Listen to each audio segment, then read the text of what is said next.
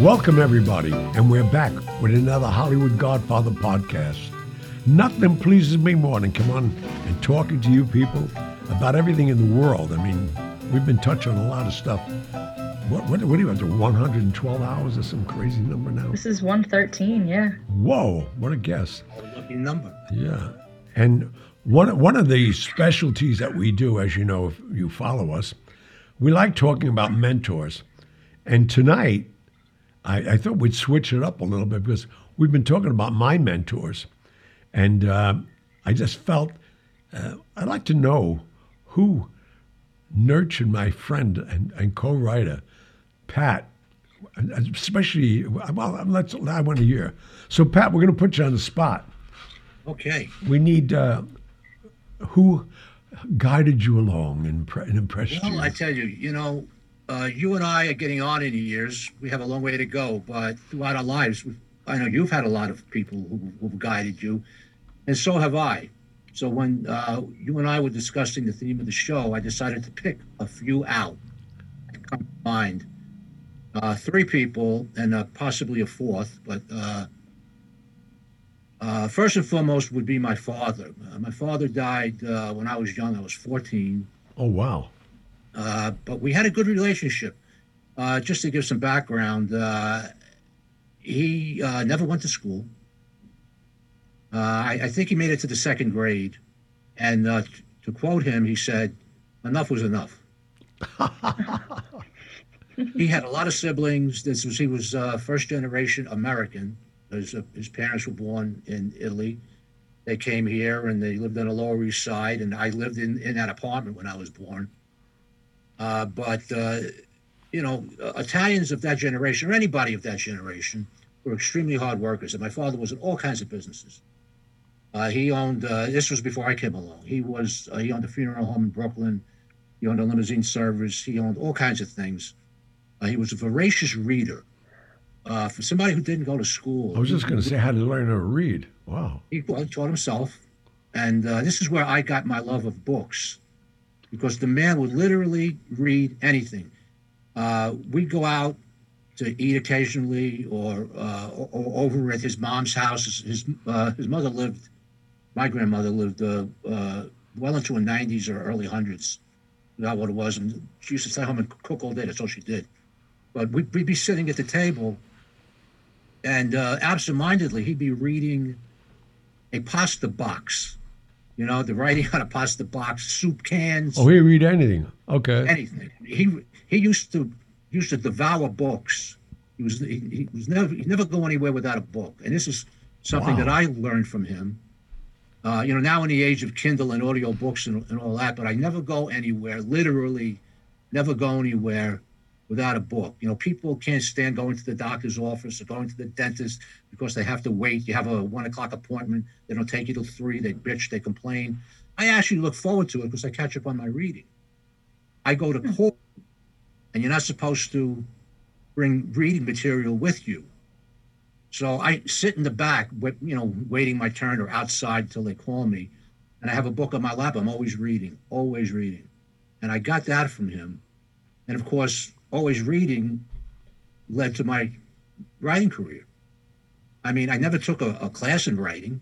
I don't know. I mean, the first thing I ever wrote that got published, other than, I wrote my first book. Before that, the only thing I ever wrote was a shopping list. I never wrote anything. I sat down and got an idea, and I wrote.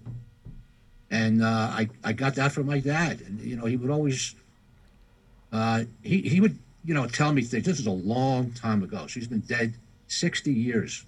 Wow.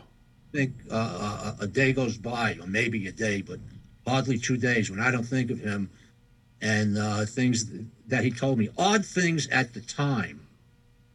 And I scratched my head. I'm 8 years old. What do I know? But when I think back on him, for instance, he would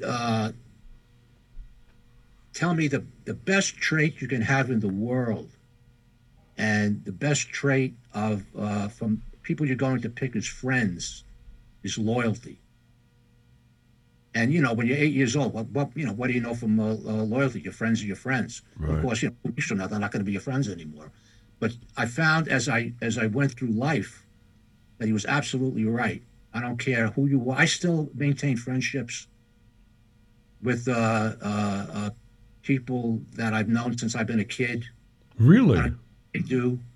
Most of them didn't lead such stellar lives or successful lives. They're still driving cabs and doing what they have to do, but they're loyal. They're good friends.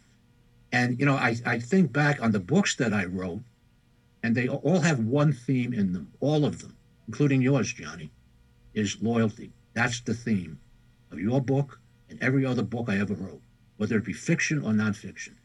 So to me, loyalty is everything. And subconsciously, I seek that out in the subjects that I'm going to write about, or the ideas I get if I'm writing fiction. And that comes from my dad. He also had these little witticisms, for lack of a better term, that he would tell me. And one thing he taught me that was a definite truism: don't make any important decisions at night. Oh, wow. That's interesting. Think about that. And it works because I tested it out. And, if I want to make an investment in a car or something, or I have to make a career decision, I've made them at night, and they weren't good decisions for the most part. You think you'd learn by the first one? We mentioned this last week. I volunteered for Vietnam. I guarantee you, I made that after a couple at night. A friend of mine and I were 18 years old, and we said, "Well, what do you want to do tomorrow?" Well, let's join the army. So wow. We went hungover, and we joined the army, and then we volunteered for Vietnam together. And was that spontaneous? You didn't think it over for weeks? That was spontaneous. Thinking back, no. I just, as I mentioned last week, I'm not. I didn't think about patriotism or the political end of the Vietnam War. I'm a young man who, we historically mature a lot later than our female counterparts do at the same age. We're 25 years old and we're still kids. Easy for you to say. Well, this was an immature decision because truthfully, I wanted to blow shit up. I didn't care about politics. I didn't care. I wanted the adventure. I wanted the excitement. And as soon as my feet hit the tarmac at Tan Son Nhut Air Base, which is the air base outside of Saigon, I said, what the hell did I do? I'm getting off the plane. They're putting body bags on the plane, and there were bodies in those bags. Wow. Infantrymen. I know what I'm going to see, and that I had to make that decision at night. He also told me about style. Johnny, you and I used to go to the same store on Broadway. Layton's. I loved Layton's. Yeah. I mean, I would save money, go there to buy shoes. Oh, yeah. Those of you who don't know, I believe it was on like 47th Street, 46th Street, yeah. west side of Broadway. And, people window shop. Guys don't generally do that. But my father gave me a style sense and not fashion sense. Fashion comes and goes, but style is forever. You look at old pictures of Cary Grant, for example. The guy had style. If he was still alive today, Fred Astaire, Frank Costello, these people had style. They would have it now. They had it 50 years ago. Yep. So he instilled that in me. And I used to go to Layton's and window shop. And I'd say, boy, when I get a couple of bucks, I'm buying this, I'm buying that. And I would save up for it. And I always dressed well. Sometimes I overspent. But he always gave me that sense of style. He says, it's not the way you look, it's the way it makes you feel. And I found that if I'm not feeling well psychologically, I'm depressed or something, if I dress well that day, if you're depressed, you're content with hanging around your house in your jammies and watching TV all day. If I'm feeling like that for too long, like 2 days in a row, I'll dress. I'm not talking about a suit and tie, but I'll put on decent clothes, spit shine shoes, and it'll lift my mood. That's interesting. I don't get depressed. Is that weird? Nope. I know what you mean, though, Pat. Like, even I felt that way during quarantine. You just feel a bit down. And it's like look good, feel good. You put on an outfit that makes you feel good and it completely changes your mood. Yeah, with this quarantine, after the first couple of weeks, I was starting to get into that bad place, you know? I mean, you don't care what you Hmm. wear. And then I figured I'm going to dress every morning as if I was going somewhere to work or to teach, you know, and that's what I would do. I would dress well, and you feel better that way. And I have this, Yeah. you know, I go out to dinner with my wife or my friends or whatever, and I see people taking out their girlfriends or their wives. These men, they look like they rolled out of bed, and I'm not generalizing. But that's more now than ever, I see. Oh It's yeah, crazy. most people. The women, They don't get all dressed. The women are always dressed. yes, they look good. I mean, you don't have to be fancy. You got to look good, Right. clean, pressed.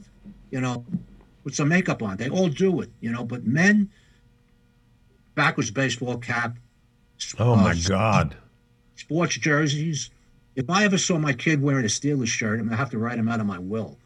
You know, that's not what I was taught. You know, and it's That's anyway. great though. And He's you taught me pass, style. could you pass it on to your sons? No, I tried, didn't work. Uh, you know my sons. Zach is he's one in a million. He's extremely bright, very personable. Got a million friends. He's in medical school. Got everything going for him. Doesn't care about anything material. Literally, I wanted to give him a car. Would not take it. Wouldn't. Wow. He says, I live in Pittsburgh, but he's got his own place, uh, close to the school. He said, I can't park the damn thing. I'd have to hunt for an hour to find it. I just don't need it. There's buses here, public transportation. I'm content with it. You're smart. Now, I've got a Rolex President that a client gave me. Are you familiar with the watch? Very Johnny? much so. Okay, solid gold. This thing, I just looked at it. The price on it used, they're going for between 20 and 25K. Oh yeah. I want to give him this watch when he graduates medical school, which will be in about 2 years. But I wanted to tell him first. You know, I don't want to spring it on him. He doesn't want the watch. And I said, I think every doctor should have a Rolex. That's just me. You know, but he said, you know, not that he's not going to take it, but he was very impressed and very thankful. But I know he's going to be afraid to wear the thing. That's the other problem, you know. Yeah, well, and as far as And you would feel terrible if, God forbid, he got mugged because he wore your watch. yeah, there you go. Hello. But as far as clothes, he's not like me, and either is Alex. That's wrong. You know, different generations, Gianni. It's not. The Oh, way, I have 5 different generations. I'm witnessing them all. Yeah, I mean, My oldest no, is so 56. to answer your question, no, they're not. I mean, they're neat, they're clean, but they can wear shoes. You know, when they have to go somewhere for an interview or a funeral, they borrow my shoes. All they wear is sneakers. Really? Wow. Fortunately, we're the same size. Wow, that's amazing. If you scuff this shoe, you know? Anyway, and the last thing before I move on, he was always very vocal about this. Keep your word. Oh yeah, that was something. My life was on that. Exactly. It was one of the reasons you're That's still the here. old timers. The old timers. That's what they Yeah, said. right. But you'll have to admit, Johnny, this is one of the reasons you're still here, Oh me, that was it. without a doubt. Without a doubt. If you say say something, say anything, if you're supposed to do something, even if it's minor, you do it. And Yeah. if you can't do it for some reason, you explain why you can't do it. Right. You know, always keep your word. And I recall when he died, it was sudden heart attack. He was 59. He used to lend money to everybody. Now I didn't know this. Now, should we let them know that he also had a bar? Oh, he had a bar. Was he laying the money there, lending the money there? That's what normally happens, unfortunately. Yeah, well, he was a soft touch, you know, and anybody that has sob story, he would, you know, lend them. I'm using air quotes here. Right. And when he died, he never had insurance, life insurance. My mother would say in the forthcoming weeks, he said, you know, all those people who your dad lent money to. We're never going to see it. And then the bell started ringing. Like 6 months after that, people come into my house with sacks full of money. Wow. Envelope. Now, that's not everybody, of course. But Saks is pretty impressive. Well, I don't mean of a least size, but like a paper bag or an envelope. That's nice, though. You know, the kind of people that we grew up with, Johnny, you and I. Oh, yeah, hello. No one had a bank account. It was cash on the street. Yep. Anyway, they would show up and they always tell me the same thing. Your dad was the best guy in the world. You know, and here's what he lent me. And I don't know how many people that didn't show up, but a lot did. Yeah. And that's a testament to what he taught me. He lived by what he taught me. That's great. Was my father. Wow, that's amazing. Then the second guy. Pat, before we get into that, I'm sorry, I don't mean to interrupt. Gianni, you want to send us off for a quick commercial break? Please, please. We'll be right back. Don't go nowhere. We're going to find out who Pat's next mentor is. Be right back. Today's show is being sponsored by Corleone Fine Italian Food Products. This sponsor really means a lot to me. Corleone Fine Italian has taken the heart and soul of the Godfather films and created a line of food products that include pasta sauce, balsamic vinegar from Modena, Italy, Genco extra virgin olive oil from Sicily. They created delicious pasta sauces, marinade, tomato basil, arrabbiato, and my favorite, Clemenza's meat sauce. You will be amazed. You will think your grandmother made the sauce herself. CorleoneFineItalian.com. That's CorleoneFineItalian.com. Okay, we're back. I can't wait to hear who your second mentor is. Okay, this guy, I don't even know if he's still alive, but Blair Anthony, Sergeant. Maybe he's listening to this podcast. Maybe he'll reach out. Oh, that'd be great if he would. If you are Blair, call us in. I mean, send us. Like I said, I volunteered to Vietnam, and I was young and stupid. But my goal when I got there was to be old and stupid. I mean, who wants to die when you're 18 years old? I think I just turned 19 when I was there, and I realized what I did. You know when you go to Vietnam, you've got a year to do. 365 days, and you leave. One way or another, you leave walking, or you leave being carried out of there. And everybody carries around what they call short-timer calendars. You put these little X's every day. Anyway, I get to my infantry unit, and we had problems right from the outset. We were involved in an ambush situation. Anyway, I had a rifle, an M16, and they had just come out, and the things didn't work. Oh my God! You pull the trigger, it went click instead of boom. They couldn't. The rifles themselves couldn't handle the humidity, the heat, but it was too late. We had them, so I said. So what are you going to use as a weapon? Well, if they came close enough, you can beat them to death with it. But other than that, you were stuck. And this is my first day on patrol. Somebody command detonated a mine. We're walking on a rice paddy. Not to get too much into it, but the guy that command detonated, in other words, the enemy is watching the enemy, us, walk along this rice paddy dike, and he forgot where he planted the mine, which was good for us because we had already walked past it when he command detonated it. In other words, he's got it like a switch box, right, and he turns it and goes boom. We were already past it, so nobody got hurt. But we jumped into that filthy rice paddy water, and we started shooting into the woodline because that was the only place the guy could hide. I pull the trigger, and the gun goes click. Brand new rifle.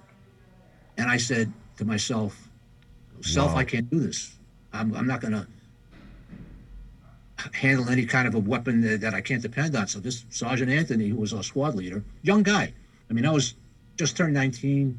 He was probably 24, 25. You made rank young in Vietnam. Anyway, he said, you want to be a machine gunner. An M60 machine gun weighs 26 pounds. It's not light, and you have an assistant gunner and an ammo bearer. But that gun always works. The downside being, you got a machine gun, and Yeah, You're a it's a target. bigger target. Yeah, you're a target. They want to take you out. They want to take the radio operator out because that's communications, and they want to take the leaders out. So the officers and the NCOs didn't wear any rank, so snipers couldn't pick them out. But anyway, he said to me, weighing both sides, and the M60 is the way to go, and nobody wanted the job, but I took it. And he also told me two more things. Well, a couple of things, but the two things that stuck. He asked me if I had a girlfriend back at home. And I said, yeah, and her name was Bridget. He said, break up with her. I'm looking at this guy. I mean, you know, you live for letters. Now, the mail call from the real world. I mean, it's like it makes your day when the mail comes in. It doesn't come in every day, but when it finally gets to you, you get something from the outside world. You smell a perfume. I mean, it's just great. He said, you won't be focused. I'll never forget this guy. He said, Wow. you gotta be focused. He was a guy that was wounded 6 times, Jesus. on 6 different occasions, and kept coming back. I mean, obviously they weren't severe wounds, but you still get hurt. And he always elected to come back to the unit, but he said, break up with your girlfriend and focus. If there's really a thing there, you'll be here a year, you go back and she'll be waiting for you. If not, move on. And it was a tough decision, but I always listen to people who know more than I do, which I found out in life is most people. All right. But there's somebody who survived. Well, there. say who shot 6 times. Hello. Yeah, is older than me. So I did that. And he also told me, and I got in a lot of trouble for this, but probably saved my life. The M60 is a big weapon. For those of you who are listening, you know what I'm talking about, that were in the military. It's a long weapon, it's an automatic weapon, and it's heavy. But the problem with it is its length. The barrel, I think, is 16 inches. But you can't walk through that kind of terrain and foliage without it snagging on stuff. I mean, it was just aggravating. He said, saw off the barrel. I said, this is a government-issued weapon. You see anybody here that's going to get you in any kind of trouble? It's just going to make your life easier, and it may save your life one day if you have to wield this thing quickly. Because you weren't on a sling when it wasn't on its own tripod on the ground. Right. Something happens, you don't have time to do that. You just have to use it. So I sawed it off, and I got turned in. But it was toward the end of my time, and he just let it go. And the last thing he told me was, learn the culture of these people whose country we're invading, basically. And I found that most of the Vietnamese people didn't like Americans, and I understand why. Because we looked down on them, we made fun of them. I mean, I know guys who would kill their livestock. You know, a farmer is an agrarian society, so a farmer would save up all his life to get an ox to pull his plow. And some GI would come along and want to see the effect on an ox with a round from a grenade launcher and blow up the ox. Whoa. And you know, you wonder why they hate us, why they give information to the enemy. And I always revered the Vietnamese. I think they were proud people. They've been fighting for over 1,000 years. The Chinese, the Japanese, us, the French, they're very resilient, and they have no air force. They have no artillery. This is the enemy, and they drove us out of the country. They just would not give up. And I learned the culture, and I appreciate it. And one day, a kid saved my life, a little Vietnamese boy. We were in an area where we were supposed to be looking out for the enemy, which is a very low profile, don't make any noise, only move at night type of thing. So the area was so infiltrated with well, it could have been infiltrated with Viet Cong, whatever it was, but we couldn't move during the day, and it was tough getting food to us. In the Army, they try to get you one hot meal a day, even if you're out in the field. They couldn't get a hot meal to us. We'd have to eat sea rations, and they're terrible. You can just eat ham and lima beans for just so long before you want to throw up. So I spotted a banana tree at on the perimeter of this village, and I said, I'm going to get a bushel of those bananas. I'm going to risk my life if I have to. I'm just going to go and snag a couple of bananas so we can all eat them. So I crawled down to this village in broad daylight, and it was this huge banana tree, thick with bananas. And I went to reach in. I wanted to have one for myself before I brought some back. And I reached in, and there was a little kid there. And I estimate, it's hard to tell with them because they're small people, but maybe 8 or 9. And he slaps my hand away. And, well, you folks can't see unless you're watching this on YouTube, but he put his finger to his forehead. He did one of these. I said, what is this kid talking about? It's like he's poking himself in the forehead. And then he points into between the bananas, and there was a green snake in there. Oh, wow. Turned out to be the most deadly snake in Southeast Asia. Wow. It looked like a little toy. Oh my gosh. Like emerald green. I'll never forget it. Tiny little snake with a tiny little head. And he just kept on going, showing me that if he hits you, if he strikes you, you're dead. He saved my life. Wow. If I was anybody else, I might have chased that kid away, get away from me. But I figured he's there. Well, save my life. Wow. That's Sergeant Anthony. I think about him a lot, but if for some reason I hesitate to find him, I can basically find anybody, and that's what I do for a living. Right. I never reached out for him. Perhaps I will now. There you go. Sounds like you want to, subconsciously. I do, but I don't want to start talking about the old days. I mean, I belong to the Vietnam Veterans of America. Oh. They call on me to speak over the years, and I don't want to do it. I thank them very much, but I don't do it. And who is your third? And before we get into that, one more commercial. One more commercial, and we need this money. So, I mean, pay attention to the commercial, please, and buy some products. Be right back.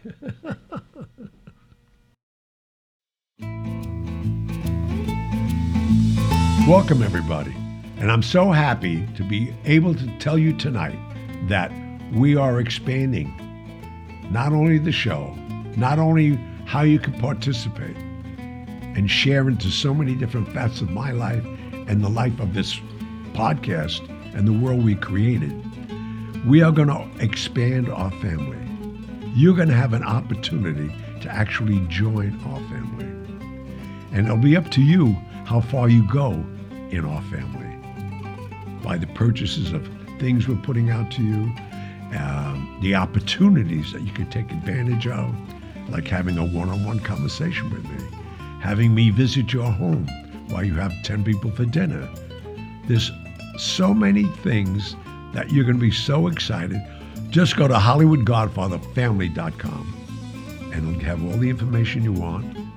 And believe me, I want you in my family. Don't let me come looking for you.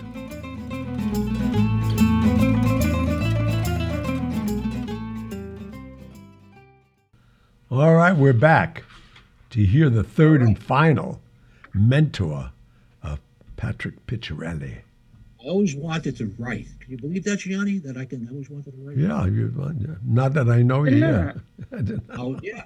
I was. What I found out tonight, though, I didn't know you never took a lesson how to write. I sat down and I wrote a book. Anyway, it's always, tomorrow. And I'm 48 years old at the time. I have never written anything other than a shopping list. I had plenty of material. I was a cop for years and years, and I just never You just called on life's experiences. Anyway, there was a lieutenant where I worked. His name was Whit J. Cornitz, Caunitz. Those of you who like to read good police procedurals. He was an active lieutenant on the job. I was a sergeant. We worked in the same command. And I was a voracious reader, as I mentioned. And I'd always have a book with me, always. And we started to talk. By that time, he's a best-selling author. I mean, best-selling. New York Times best-selling author. He was still a lieutenant on the job. Are you kidding? Wow. He lived on Sutton Place. Hello. That's impressive. He was the first writer from the NYPD to start writing fiction about the NYPD. Out in LA, they had their own version of it. There was a writer out there, but Bill Cornitz was the first East Coast cop to write about the NYPD, and he wrote about 8 books, all bestsellers. Very wealthy guy, but he says, you're reading an awful lot. Did you ever consider writing? I said, I've been considering it for 20 years. I just never get around to it. He said, most people don't. He said, why don't you put something together for me? Then, we had worked something together in the precinct. He said, write about this. So I did. I fictionalized it, and I read it, and he said, this is not good because you're just starting out. He said, but you can write. You just don't know how to do it. You need practice. So I kept writing short stories for him, and he would read it. I said, the guy this is what you want if you're in the creative arts. Like you had Marlon Brando to tell you what to do. Right. Bill Cornitz was my Marlon Brando, the best of the best. Wow, that's great. And I didn't want somebody telling me how good something was.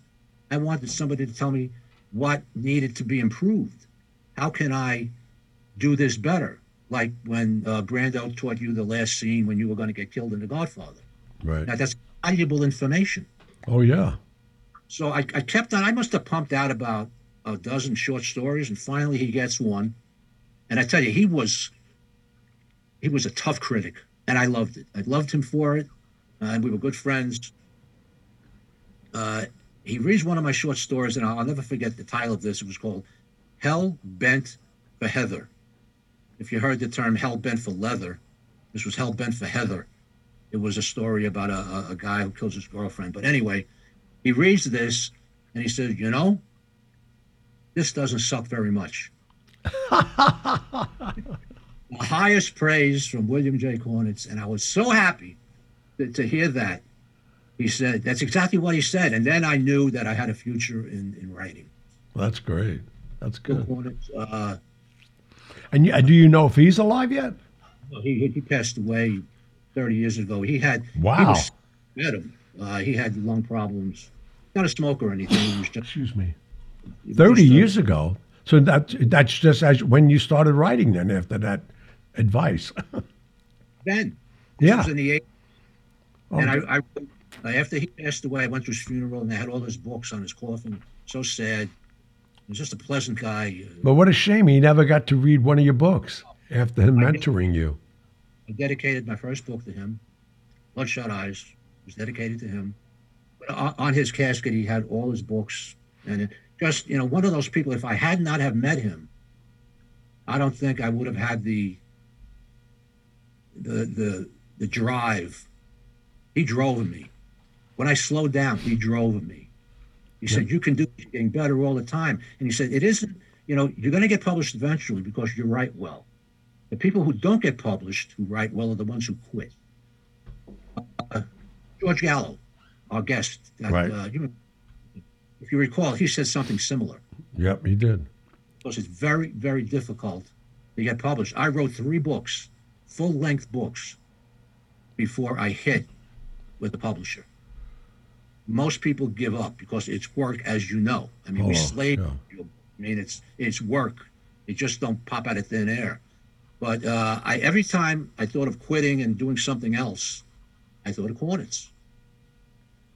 And probably the person who had the most effect as an adult that I can think of. That's great. And I want to give a shout out to one other guy. His name was Phil Farrell. And when I got out of the academy, I had my first foot post with him because you always went out with the more experienced guy. And this is a guy that was probably not even 30, but he had a lot of experience. And the first thing he told me, the first day on the job on the street, he said, this is no job for an adult. He said, when you hit 20, which is you retire at half pay at the time, they changed it a bit, but when you hit 20 years, you'll be 41 years old or 42. He said, you got your whole life ahead of you. He said, have something. You don't have something, you'll be stuck here like all these other old crabby cops that you see, because they got nowhere to go. They have no skills, no talent, never invested in a business, have kids in college. He said, plan your life. Study for civil service tests. Forget about being a detective. He said, study for civil service, make the money. When you hit 20, get out. The day I hit 20, the day. Really? Waters and said, there's my shield, goodbye. And Well, I oh, never heard that. That's interesting. And I don't know. I lost track of him too. That's great. Well, thank you for sharing that, sir. Yes, thanks, Pat. That was And now we're going to amazing. put you Very on. inspirational. We're going to put you on the spot. I think the next time we have a mentor Well, I got a lot of- situation. No, I'm talking about even Megan to share for our young audience what's influencing her in her life at 24. I could do that. I could probably pull some. I'm sure you can. All right. We'll go for one more commercial break, and then we're going to do the mailbag. Be right back. Thank you. Hi, Patrick Picciarelli here. Before we get to our listeners' emails, a quick word about the new fiction book series I've launched. Private investigator Ray Yale tackles his first two cases in Bloodshot Eyes and The Pop Line. Both books are on paperback and are available on Amazon.com. I've been a PI for 30 years, and these books are based on my cases. Enjoy.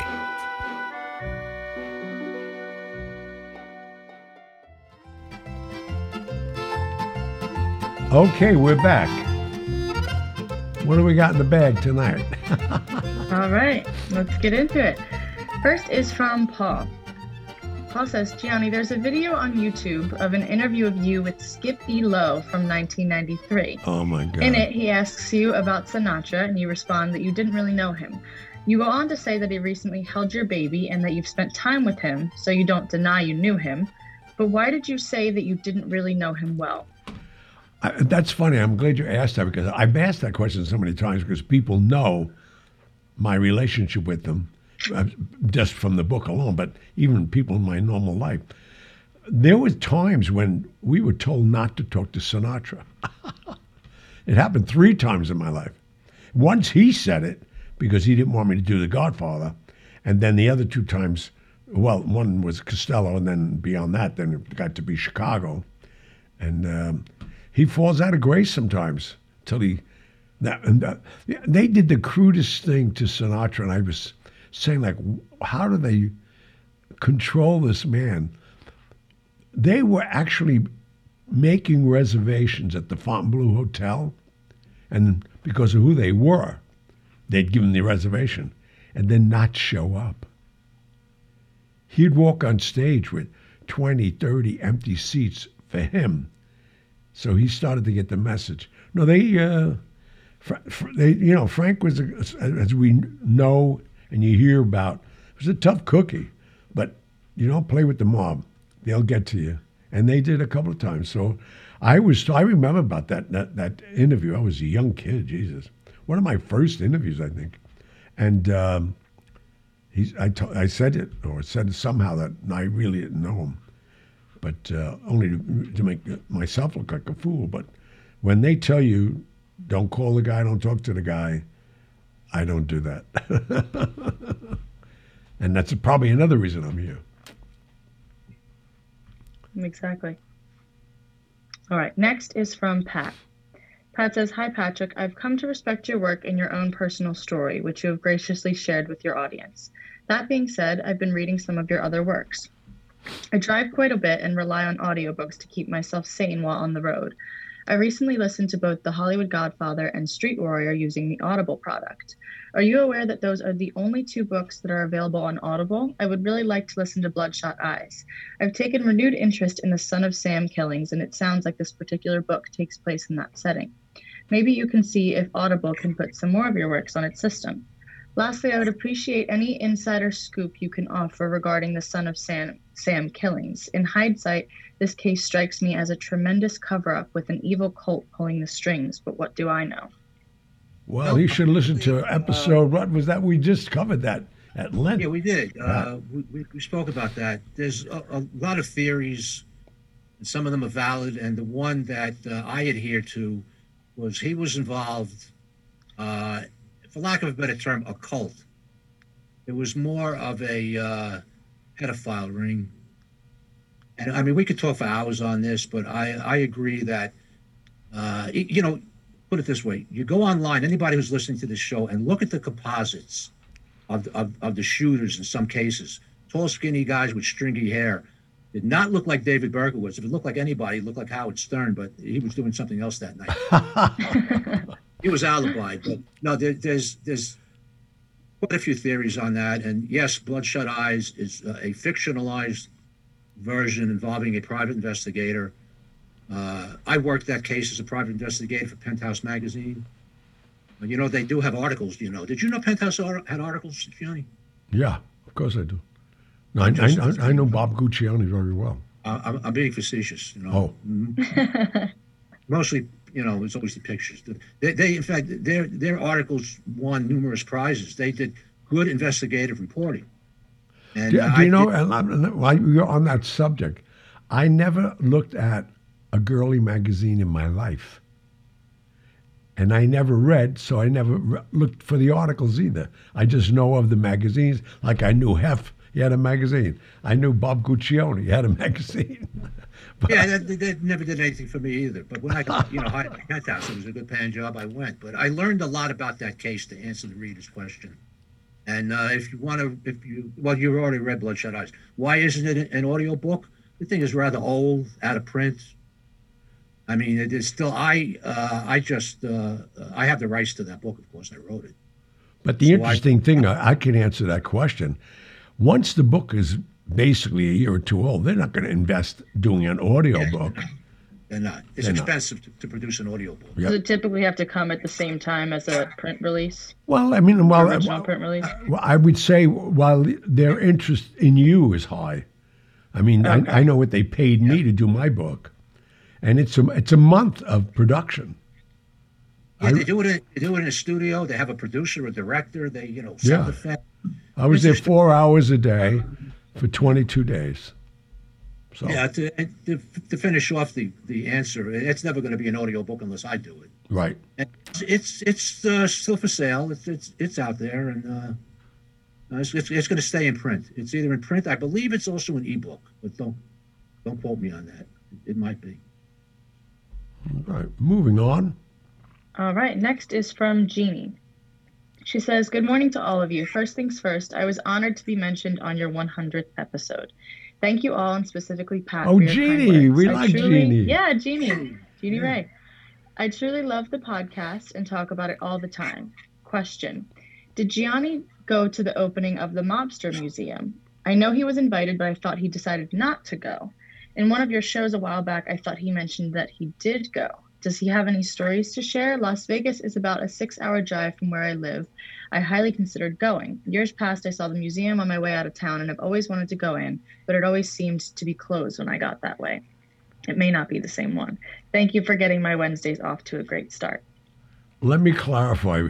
I did not go to the opening of the Mob Museum. I did go when they invited us to feature our book after many years of it being open. And that's why I went. I mean, the night I went was, I didn't realize it till I got there because I knew what the building was. And it used to be the old federal courthouse. And I never wanted to be in that building when I was there. In fact, that was hard to stay out of there. That was my opening line. The place was packed, fortunately. I guess people wanted to just see if I was showing up. But it was literally wall-to-wall people.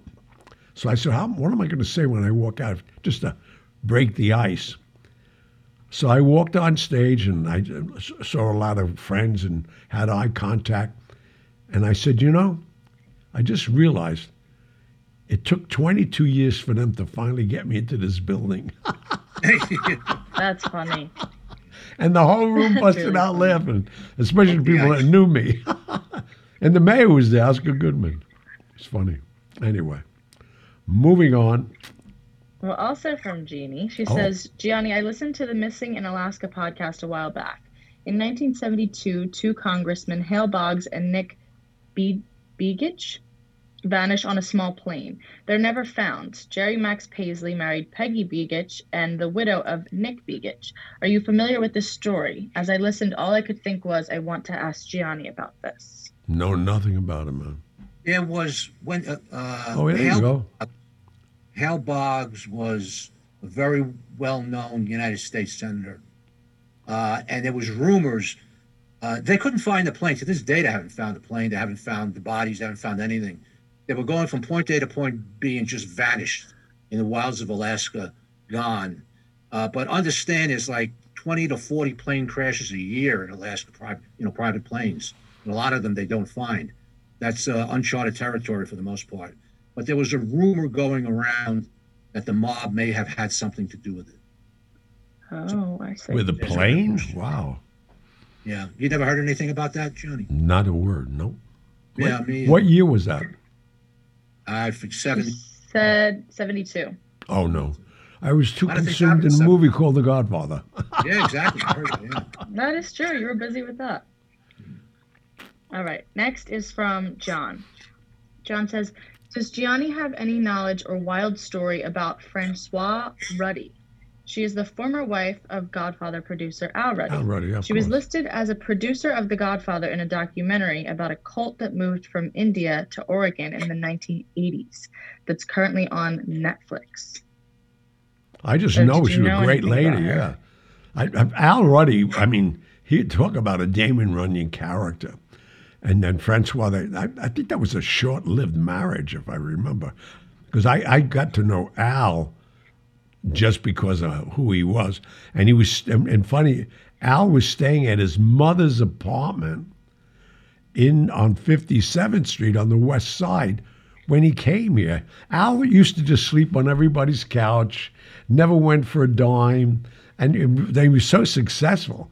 And he always reminded me of Abe Lincoln. He's about 6'4", looks like Abe Lincoln. But Francois, she was always a mystique about that woman. I don't know, but the people who knew her loved her. I never had the privilege I met her once or twice, but that was it. All right. Also from John, he says, in Gianni's opinion, who deserves more credit for making The Godfather, Al Ruddy or Robert Evans? I would think Bobby Evans because he was the president. Al Ruddy, owned the property. He was the executive producer. And he brought it to them, and then they got so involved in it that, but Bobby Evans, I think, because of the powers that be, and then, most people don't know it, a guy called Charlie Blue Dawn, just about 7 months prior, bought Paramount, and he owned Gulf and Western. And the fact that that first movie was a mob movie in itself was a miracle that it was made, knowing that Gulf and Western was the production company, because they were very mobbed up. But I would say Bobby Evans carried the ball over the finish line to get it made done, and it did well. Fortunately, we all know that now. Jesus, where would I be if that movie wasn't done? All right, next one is from Sebastian. Can you ask Gianni, please, if he ever met Hyman Larner and if Leo Mosseri was the killer of Marilyn Monroe? P.S. Johnny Weissmuller, who played Tarzan, was my great uncle, and I was always told he was a fan of Gianni's. I think he was friends with Sammy Davis Jr. Johnny Weissmuller, you mean? Yeah. Well, I know Johnny Weissmuller. Everybody knew him. Played Tarzan. He was Mr. America, too. No, I can't talk about the death of Marilyn Monroe for many, many reasons. And it's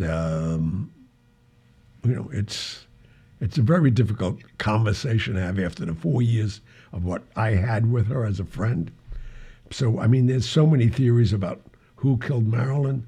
I just know it was Bobby Kennedy. He had it done, not that he did it physically, but he ordered it. How about Hyman Larner? Did you ever meet? Nope. And I didn't meet the other great doctor either. Let's move on. All right. Next one is from Susan. Very much enjoy your podcast, especially during the pandemic, and loved the book. Question, can you talk about Jerry Lewis? I read that he could be difficult and was not nice to his first family, but he could be sentimental and generous at times. Jerry Lewis was a bum. You asked the right guy. Tell us how you really feel. I knew him really well. Jerry Lewis, And you know what? The greatest story I could to define Jerry Lewis, his brother-in-law created a company along with Jerry because he had to be arm's length. It was a relative. I want to say it was his brother-in-law. They own the advertising company for muscular dystrophy. So when Jerry Lewis used to cry at the end of each show, it was because they didn't make enough money yet.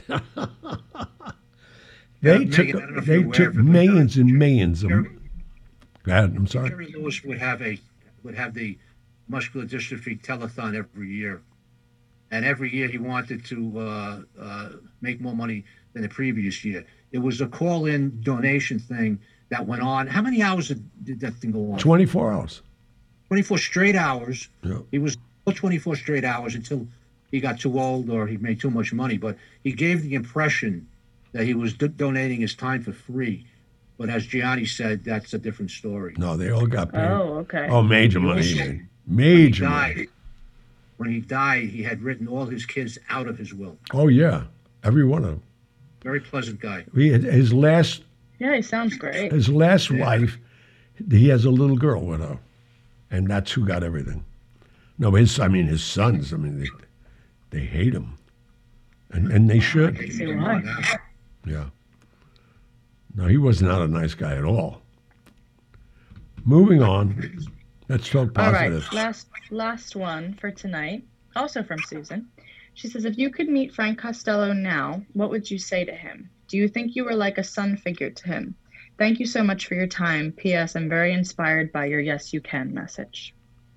Well, let me just tell you, if I saw Frank Costello right now, I'd just give him a hug. I mean, he turned my life around. There's nothing to say to Frank Costello. Yeah, and I could never hug him in public, so that's what I'd like to do. Give him a hug. He made my life what it is yet. I'm still living in his apartment, okay? Or one of them. Okay, it's a wrap. That's a wrap. Well, another great show. Thank you all for tuning in. Please tell your friends. Tell them to give reviews. We have something coming up very shortly. We've been teasing you with it, that we're going to increase our family. And I think you're all going to enjoy it and all want to be a part of it. That'll be happening in the next, when you hear this show, it'll be happening. God bless you all. Good night. Good night, Pat. Good night, guys. Good night, Everybody, bye. If you're feeling sad and lonely, there's a service I could render. I'm the one who loves you only. I could be so warm, so tender. Call me. Don't be afraid, you can call me. Maybe it's late, but just call me. Tell me and I'll be around. Thank you for tuning in to the Hollywood Godfather podcast. You can contact Gianni Russo, Patrick Picciarelli, or myself with your questions and comments through the contact section of our website, HollywoodGodfatherPodcast.com. You can also call and leave us a message at 646-776-3038. Regarding Gianni's motivational speaking appearances, you can visit his website, GianniRusso.com. You can also visit Amazon.com for a listing of books Patrick Picciarelli has written. Remember to follow us on Instagram at Hollywood Godfather Podcast, as well as leave us a review on iTunes. We'd like to know what you like about what we're doing, what you'd like to hear in the future, and anything else you might suggest to improve our podcast. Most importantly, hit the subscribe button. We'll be back next week with stories of the mob and Hollywood, as well as answers to your emails and voicemails. Good night.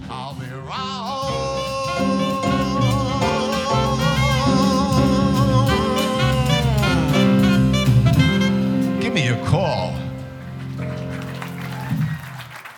Yeah. Welcome to Feinstein's. I love being here, man. It's so much fun.